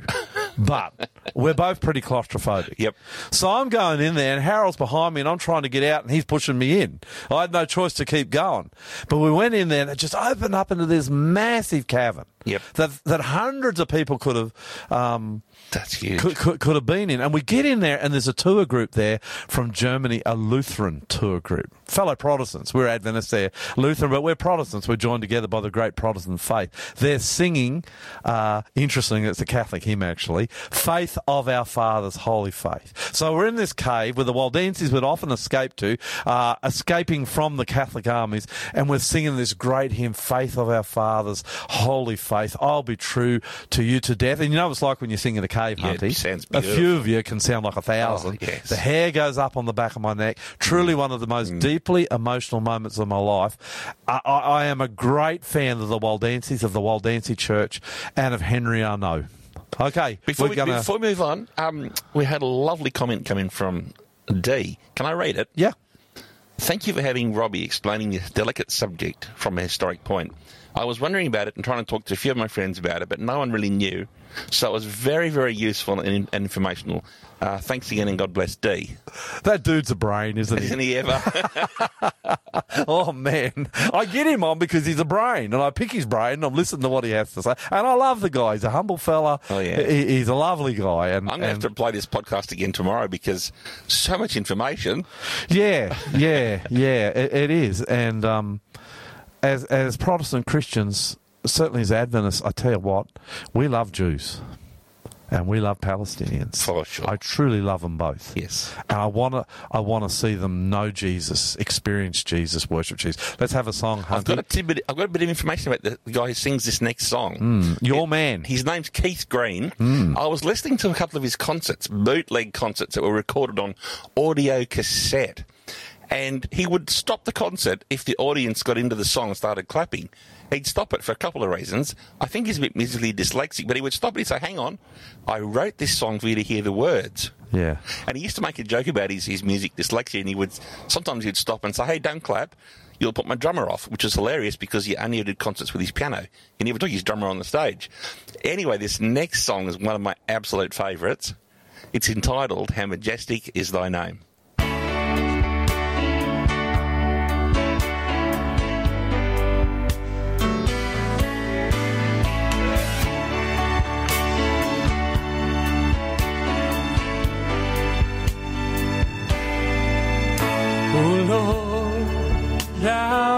Lord, how majestic is thy name in all the earth. Oh Lord, our Lord, how majestic is thy name in all the earth. Who has displayed thy splendor above the heavens? Thou hast established strength from mountains of infants to show all thine enemies. Oh Lord, our Lord, how majestic is thy name in all the earth. Oh Lord, our Lord, how majestic is thy name in all the earth. For when I consider thy heavens, the work of thy fingers, the moon and the stars which thou hast appointed, what is man that thou dost take thought of him? And the Son of Man that thou dost care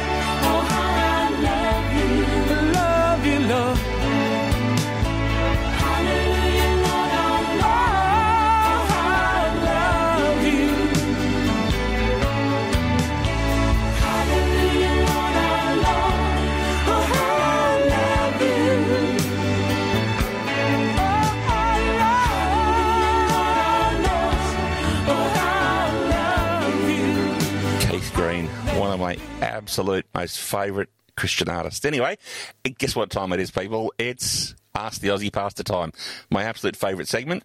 So let's get into it. You know why he's one of your favourite artists? Because when I was young, in my mid-teens, he kept me in touch with God. I was going to say because you're an old dinosaur. Oh, fine. Take my spiritual moment and win it. Anyway, hey, look, it's Ask the Aussie Pastor time. If you ever want to send us a question, you can text them to us on 0488 880 851, or you can email them to us, and the email address is theaussiepastor@gmail.com. So 0488 880 851 is the SMS. First question, mate. You ready? Okay. Is there room for multiculturalism in Australia and the world? That's a good question, and it bothers me that I'm hearing people, I'm thinking Ben Shapiro, who I listen to a fair bit, saying there's not, saying multiculturalism will bring down the West. Look, there's got to be room for it. Of course. Multiculturalism is not necessarily respect for the different races. It's more than that. It's people who believe different than me, think differently than me, act differently than me, have different expectations, are completely different than me, can be my neighbours and I can love them and they can love me and we can still get on. So is there room for multiculturalism? There's got to be. And when people start to say there's not, you need to let your ears prick up and you need to be very careful because it's not the way of a Christian. I know a lot of people aren't Christian necessarily listening to this. It's not necessarily the way of the West either. That's not how we are, and there's got to be room for multiculturalism. I fear for our world if we ever get to a place where there isn't. And you look where multiculturalism doesn't work, you get the Nazis. And you get like-minded groups who are not just racially segregated but culturally segregated. Look, there's a wealth and a richness in other cultures that I like, Hunty. My wife is Indonesian, man. We're a multicultural family. We serve the same God. But I've loved getting to know her culture and her food. Oh, the food's beautiful. And seeing things from a different perspective and a different point of view. So multiculturalism is a good thing. It's not a bad thing. And if people are having a go at it, you need to be very careful about what they're saying. Absolutely. All right, moving on. Should Christians join peaceful protests for worthy causes? I don't. And I don't think they probably should. How's that for an answer? I don't know. I think I would join a peaceful protest for something that was on my heart. Yeah, no, I don't think so. And a lot of people are going to disagree, and that's right. This is radio, and you're allowed to disagree. Set me straight. Why should No, it's not a matter of Christians setting you straight. I'm not protesting simply because I belong to another kingdom. And I serve another king. Okay. And if I go and protest something, then the people I'm protesting against, I'm going to, I'm going to disenfranchise them, mate. And so then my ability to reach into their group and evangelise and call them to Christ is minimised. Right. So I don't. No, right. I don't. Right. I know there's lots of bad things going on. I know there's lots of things worth protesting. If that's your way, good on you. Get out there and do it in peace. And do it with, do it in peace is the best thing I can say. But for me, I truly do belong to another kingdom, and that's God's kingdom. I fight for another cause, and that's God's fight, and I don't fight with weapons, I fight with love. And I call people into that kingdom, and I don't care who you are. I don't care if you're Palestinian or Jew, if you're British. I say I even call the Kiwis, Hunty. Of course. We'll call anyone in to follow Christ, and you come in, you're a brother in Christ, under the bloodstained banner of Jesus. So, no, I don't protest. Does that make sense? Yeah, now I hear you say that, I'm thinking probably I should do the same and not protest. I've never seen you protesting. You'd be hard pressed walking down down the street for a kilometre, mate. I'll join you. We'd have to take camp chairs to sit and have a blower halfway down. My goodness. All right. Next question. Does the Bible prophetically ever predict peace in the Middle East? You've got 30 seconds. Quite the opposite. I think we kind of answered that. Yeah, we did. In that, but it's a fair question. I understand why it's coming through at this time. And I haven't finished talking about the Middle East, Hunty. We're going to talk a little more with Robbie. I want to look at the evangelical, which is a Protestant movement, and their view on Israel, because I think it causes a lot of trouble. and it's a misunderstanding of Scripture prophetically. We'll do that in the next week or two, try and get hold of Robbie. What was the question with 10 seconds to go? Does the Bible never predict peace in the Middle East? No, quite the opposite. It says there'll be wars and rumours, it'll be havoc. There's only one man going to bring peace. He's already started. When you look at the churches, Hunty, he's already started. Yes. But, and when I say he's already started, there are little churches right through. This is what I mean. Look at the churches through Israel, through Palestine, that have got Christian and Jews worshipping together. There's the only peace you're going to get. I predict, as the Bible does, there's going to be trouble, big trouble, until the Jewish Messiah himself returns in the clouds of heaven. Then and only then, Hunty, will this thing be over. You're listening to the Aussie Pastor here on Faith FM. Do I dare do this, Hunty? What, the last song? 40 days out. Is it 40? No, it's more. No, it's 40. It's 40. It's 40. 47 days till the end of the year. Yes, 40 days. 40 days. 40 days to... Do I dare do it? Have I done something really bad here? Because I know you don't like Christmas starting early. I don't. Not before Memorial Day. Oh, when's Memorial? We're Australians, man. 11th of the 11th, Remembrance Day. I'm pretty sure. Is that Memorial Day? I meant to say Remembrance Day. You set me off there. I thought you were bringing your American... I was lighting the fireworks. You were. I thought we almost had a conflict. How about before Thanksgiving? How about before Black Friday or something? I don't think we've had Thanksgiving yet. That's around the 25th or 6th of November. We're going to talk about Thanksgiving. It's one of the greatest things. But hey, I dare to do it. Let's do it. This is a Christmas carol from Mariah Carey. She's got the quintessential Christmas. Why am I playing it now? I just want to get you into the spirit of a time of festivity and joy and peace in a world that's full of so much darkness. It's a story about Jesus. Hark the herald angels sing. What are they singing about, Hunty? The birth of Jesus. Yes. Thank you.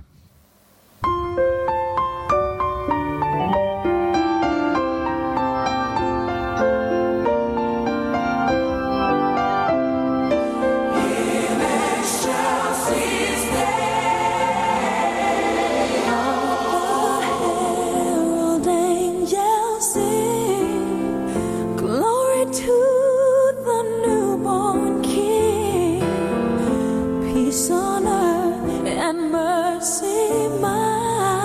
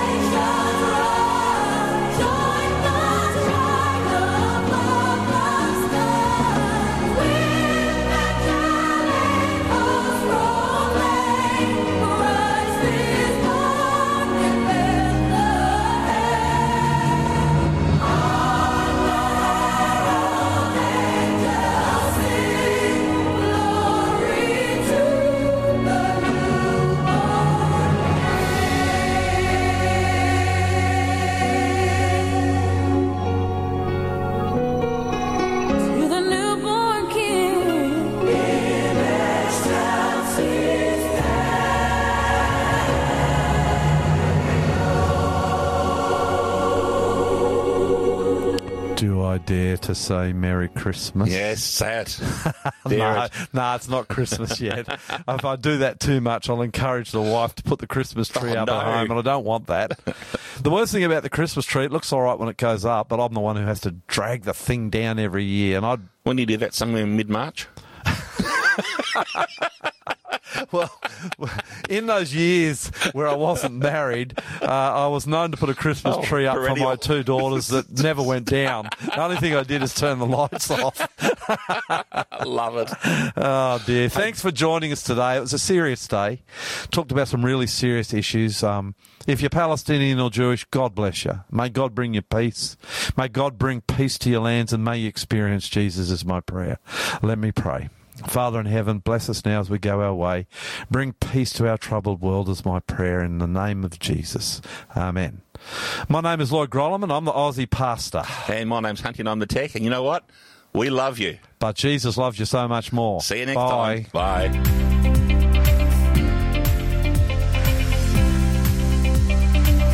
Thanks for joining the Aussie Pastor. If you enjoyed today's program and would like to find out more about Jesus, our ministry, or ways to support us, go to findjesus.tv.